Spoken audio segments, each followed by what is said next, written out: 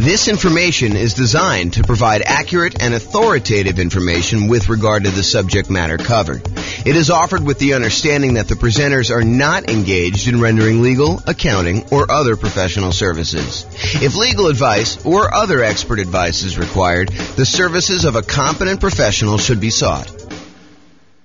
Welcome to the Washington Real Estate Investing and Real Estate Financial Planning Podcast. Learn all about investing in real estate in Washington, D.C. with the combination of real estate financial planning and modeling with numbers specific to Washington. Plus, syndicated, more generalized recordings of live and pre-recorded real estate investing classes, not all of them specific to Washington. Be sure to stay tuned after the podcast for a message from our sponsors. Well, good morning and welcome, everyone. We've got a pretty exciting class today. By the way, I'm James Orr. The way to start off. Oh, that's awesome. We got a really exciting class today. So in a lot of the other comparison classes, we've been doing these like once a week for the live versions. For the podcast, it's probably about once a month. But for the live versions, we're doing these once a week. And in previous comparison classes, a lot of times we take one strategy and we compare it against a completely different strategy such that sometimes one will do significantly better than another, and sometimes the other one will do significantly better than another. Today is a little bit different because today we're comparing doing two identical strategies, except in one case, we are saying, if this means it will be better, then do this. And here's what I mean by that. So what we're going to cover today is doing the nomad strategy, buying a property as an owner-occupant, 5% down, moving into the property, living there for at least a year. It's at least a year because the lender requires you stay in a property for at least a year when you get an owner-occupant loan, with some very unusual exceptions, like you move out of the area or something like that. But if you're buying a property, you buy it as an owner-occupant, you move in there for at least a year or until you save up for the next property. Then you buy another property with 5% down, move into that property. You keep the last property and you convert that property to a rental property. And then you repeat this process until you have up to 9 rentals, 10 properties total, one that you're living in, 9 rental properties. However, here's the twist for today. Today, we're saying you're both doing the nomad strategy, kind of like person A and person B. You're both doing the nomad strategy. However, if person B gets to the point where they've got enough money saved up in their bank account that they could take that money and pay off their owner-occupant property, the one that they're living in, and have enough money left over for their reserves and stuff like that, but they can pay off their owner-occupant property. And by doing so, that means that they are financially independent, that they have lowered their threshold to be financially independent by doing that. They're not already financially independent, but they lower their threshold to do it. Then go ahead and pay off the property, stop buying more properties, and you've won the game. You become financially independent and you can do that. And so either it's going to be you didn't pay off the property and it's exactly the same as doing the nomad strategy, or in some cases, it's better. And the question that becomes, how much better is it? And is this even a reasonable thing to do to kind of get to financial independence early? That's what we're going to look at today. So is it better to pay off your owner-occupant mortgage when nomading? And we modeled this in 305 U.S. cities, and you'll be able to see which cities this has been more effective in, where paying off your mortgage was better, and which cities it didn't matter. So, as I mentioned, in both scenarios, we're doing the nomad strategy. You're buying an owner-occupant property, 5% down. You're living there for at least a year. You're buying the replacement property and moving in while converting the previous property to a rental. And you're going to repeat this 10 times. That's the model for both scenarios. With the traditional nomad, there's no paying off of the owner-occupant property early. Now, if it gets paid off just organically because you lived there for 30 years, that's fine. But we're not saying you're taking extra money you have sitting aside, invested in the stock market, taking that money out of the stock market and paying off the property. The other model is you do the nomad strategy, but if you, at any point, you have both enough money and by paying off the property, you qualify as financially independent, then go ahead and do it and then stop buying additional properties at that point if you pay off the loan and you are fine. Because I had some stuff where I was running this using the real estate financial planner software where you were paying off the mortgage And then the next month you'd be like, hey, well, now that I'm financially independent, why don't I go buy another property? And then you were no longer financially independent because you got a mortgage payment on your owner-occupant property. So we had to turn off buying additional properties when you do that. If you want to see the actual comparison, there's a URL on the screen. I'll put it in the show notes as well. But if you go there, you could actually see the kind of charts I'm about to show you, and you can kind of dig into it, mouse over them, see which cities are which, and do that. Okay, so I'll quickly recap what makes you financially independent. It is when your income from your investments exceeds your living expenses. And the income from your investments includes any net positive cash flow after all expenses from your rental property. So all the income from the rental, rent and any other income you're getting minus all the expenses, including vacancy, principal, taxes, principal, interest, taxes, PMI, insurance, maintenance, and management. So all income minus all expenses, any net positive cash flow after that counts as toward you being financially independent, plus any investments you have in the stock market or bonds or whatever else you have times a safe withdrawal rate. That also counts. Plus, if you have Social Security, which we didn't model in this case, that would count. Annuities would also count if you bought any of those. We don't have any of that in this modeling, and any pensions you have. So all those count toward being financially independent. And the key point here is why this matters as to whether or not you pay off your primary residence, your owner-occupant property that you're living in or not, is imagine for a minute that you are thinking to yourself, okay, I need $10,000 in order to be considered financially independent and to pay all my bills. All my bills includes, my medical insurance, my car payments, if you've got one of those, all the maintenance on your car, all the gas in your car, all the food, all that stuff, including the mortgage payment on your property and taxes and insurance and maintenance and all that other stuff. So all of that you can afford to pay on $10,000 a month, let's say as an example. But if you had paid off your mortgage and you no longer had let's just call it $2,000 principal and interest part of your payment, not the taxes, insurance, stuff like that, because you got that no matter what, but just the mortgage part of your payment, then you really don't need $10,000 a month to be financially independent. You really only need $8,000 a month at that time.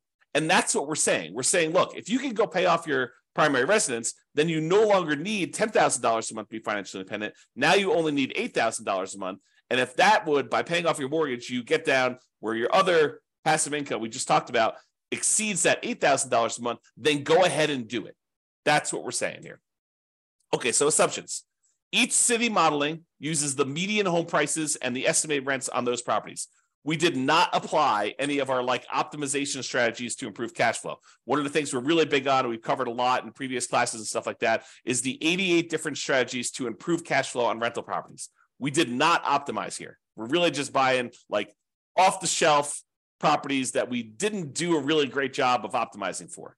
Now, the job income does vary based on what city you are, because if you made the same amount of money you did in Mobile, Alabama as you did in Los Angeles, and the prices of properties are very differently there, then it means that, in Mobile, you'd be crushing it, and in Los Angeles, you would not be.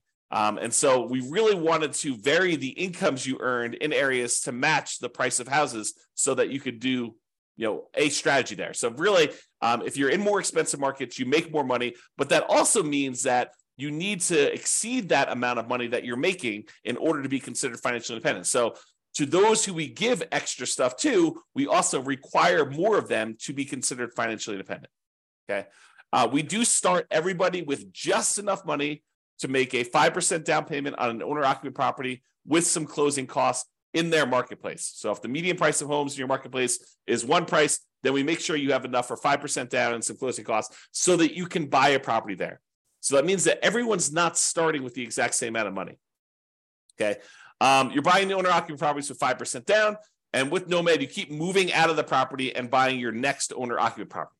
Now, when we do this, the interest rates when buying the owner-occupant properties, which is what we're doing here, is going to be 6.5% with 5% down. In addition to that, there is going to be private mortgage insurance because you're putting less than 20% down. And we do take that into account. Now, if they were buying rentals, which they're not, we would have assumed 7% for non-owner occupant properties with 20% down with no PMI. But we're not doing that in this particular case. We're also assuming that they're earning 7% per year in the stock market. And we modeled it out to 100 years just so that you could see the full length of all that stuff that you've got going on there. You can see all my assumptions in detail if you want to. You can go to realestatefinancialplanner.com/model and dig into your city and see the exact assumptions for your city in excruciating detail. There's a whole bunch of stuff there. Okay, so without any further delay, how big of a difference does paying off that mortgage make? Well, in 305 US cities, in 187 out of the 305, about 60% of the time, you would be financially independent faster if you paid off your owner-occupant property doing the nomad strategy. 60% of the time, you would be better off paying off that property. In 118 cities, it didn't make any difference at all. In other words, you never got an opportunity to pay off the property because it wouldn't have meant you did it any faster. It may still be fast because you're doing the nomad strategy, but it wasn't any faster for you to pay off the property. You would have been better off just kind of letting it go. You would have been financially independent in those cases, okay? So here's the chart showing you like when this happens in aggregate. And you can see for the ones where you pay off your owner-occupant property, it skews earlier. There's a whole bunch. Like these lines, these should be identical if paying off your property didn't make any difference because they're doing the exact same strategy. But we could see with the gray area here that because paying off the property does make a difference, we've moved a whole bunch of things that were out here as to occurring longer, like it was taking longer to achieve financial independence, and we skewed them forward such that a whole bunch happened a lot earlier, a lot faster. Bunch of cities, number of cities is vertical, number of cities increased earlier on so that you end up being financially independent doing that. And you might ask me, well, how much faster? Is this like 1 month? Is this like 2 months? No. In some cases, it's like 10 years. In some cases, some really rare cases, like 1 or 2 things, it's like almost 20 years faster for you to have done this, which is crazy to think about. But that's the exception. I would say most of these are, 10 years or less that we're seeing here as being faster. And does it skew where like these things make a difference with only the most expensive properties? No, although I think some expensive properties actually made a difference. But no, it's happening right in this sort of meat of the market. This is $250,000 properties. This is $750,000 properties. So all of them are like the majority of them are between those two prices. So it shows you that this can make a significant difference a lot faster, not just like 1 month or 2 months, which is all the ones down here. The gray ones are the ones where it didn't make a difference at all, by the way. But these show you the difference between those. And you can see that some of them are pretty significant. Now, what about net worth? If you're like paying off your owner-occupant property, you're no longer leveraged just on that property, not the investment properties, but you're no longer leveraged on that. So is that going to impact things that much? And because once you do this, you stop buying properties. So in some cases, you end up not buying quite as many properties as you would have had. Does this impact your net worth? And you're also taking, money that you were earning in the stock market at 7%, and you're using that money to pay off in this case, 6.5% mortgage. So you would think it might make a difference in terms of net worth. And it does, actually. So in 66 cities, about 20% of the cases, it was higher. You'd end up with a higher net worth if you didn't pay off your property. If you didn't pay off the owner-occupant property earlier, in 20% of the cases, you would end up with a higher net worth. In 7 cities, oddly enough, you end up with higher net worth if you pay off your property, which is unusual. I mean, I think that's kind of a strange situation. And it's a relatively small number, so I'm not overly concerned about it. However, in 232 cities, at the 40-year point, your net worth is the same, regardless of which strategy you did. And it's possible that a lot of these where you paid off your property was after the 40-year point, right? Because we're measuring net worth at year 40. So it's possible the reason why there's no difference is we didn't make a distinction between paying off the property or not paying off the property until after 40 years. Interesting stuff. All right, so here's the difference in net worth. And sometimes they're pretty significant. So you can see that some of these are pretty large difference. We're talking like $1 million or more. Probably, what is that? Maybe half a dozen, maybe a little bit more than that, 10 or so. But most of them are less than $1 million difference in net worth in year 40, which $1 million difference in year 40 is like $330,000 difference in today's dollars. Because remember, inflation is happening, and $1 million today is not like what $1 million was 40 years ago, and $1 million in 40 years from now is not like $1 million today. And so if you think about what $1 million 40 years from now will be, it's like $330,000 today at a 3% inflation rate. That's the conversion. It's about 1/3. All right. All right, so let's kind of summarize this. So I separated this page into the average, which is shown here, and the median, which is the next slide. And so average is you take up all the values for net worth, you add them all up, and you divide by the 305 cities that we're in. It shows you what the average net worth was for doing that at year 40. When we do median, we look at all of them stacked in order from smallest to largest. We look at the middlemost number. So from an average perspective, your average net worth was about $8.15 million if you did the baseline nomad and you didn't pay off your properties early. And if you did pay off your properties early, it's about 8.11. So it's a difference of about $50,000, which is about 0.6% better for you to have done the regular nomad model in terms of net worth. So I would say that's not that significant. It's not that significant of a penalty. But really what's super interesting is let's look at how long it took you to be financially independent. If you did the regular baseline nomad model, the kind of like standard model, on average, it took you 531 months to be financially independent. However, when you pay off the owner-occupant property, if that means you would be financially independent early, you end up being financially independent on average at month 462. The difference is about 69 months or almost 6 years. 6 years would be 72 months. So it's like high 5 months, 5 years and 9 months faster on average for you to pay off your property early. So if you're in a market, you may want to think to yourself, hey, look, maybe I should be saving up some money on the side. And if I have enough money saved up on the side, maybe I should take that money and look at if paying off my property would allow me to be financially independent. That's something for you to consider because on average, it's like almost 6 years faster. On median, it's 5 years and 2 months faster. Still very significant. And the difference in net worth is only 1%. Plus, by paying off your owner-occupant property, it makes you a little bit more rent resilient, a little bit more price resilient. Rent resiliency is how far rents can drop before you have negative cash flow. Price resiliency is how far prices can drop before you have negative equity. Debt to income ratio, because you're paying off a mortgage, so that gets a little bit better. Your debt to net worth, how much debt you have compared to what your overall net worth is, that's a little bit better if you pay off your mortgages. And your debt to your account balance, your liquidity measurement, how much debt you have to how much cash you have sitting in the bank where you can handle any type of monetary stress that requires liquidity, like not equity in your property. So in all those measures, it's actually a little bit less risky. These are measures of risk. It's a little less risky for you to pay off your owner-occupant property.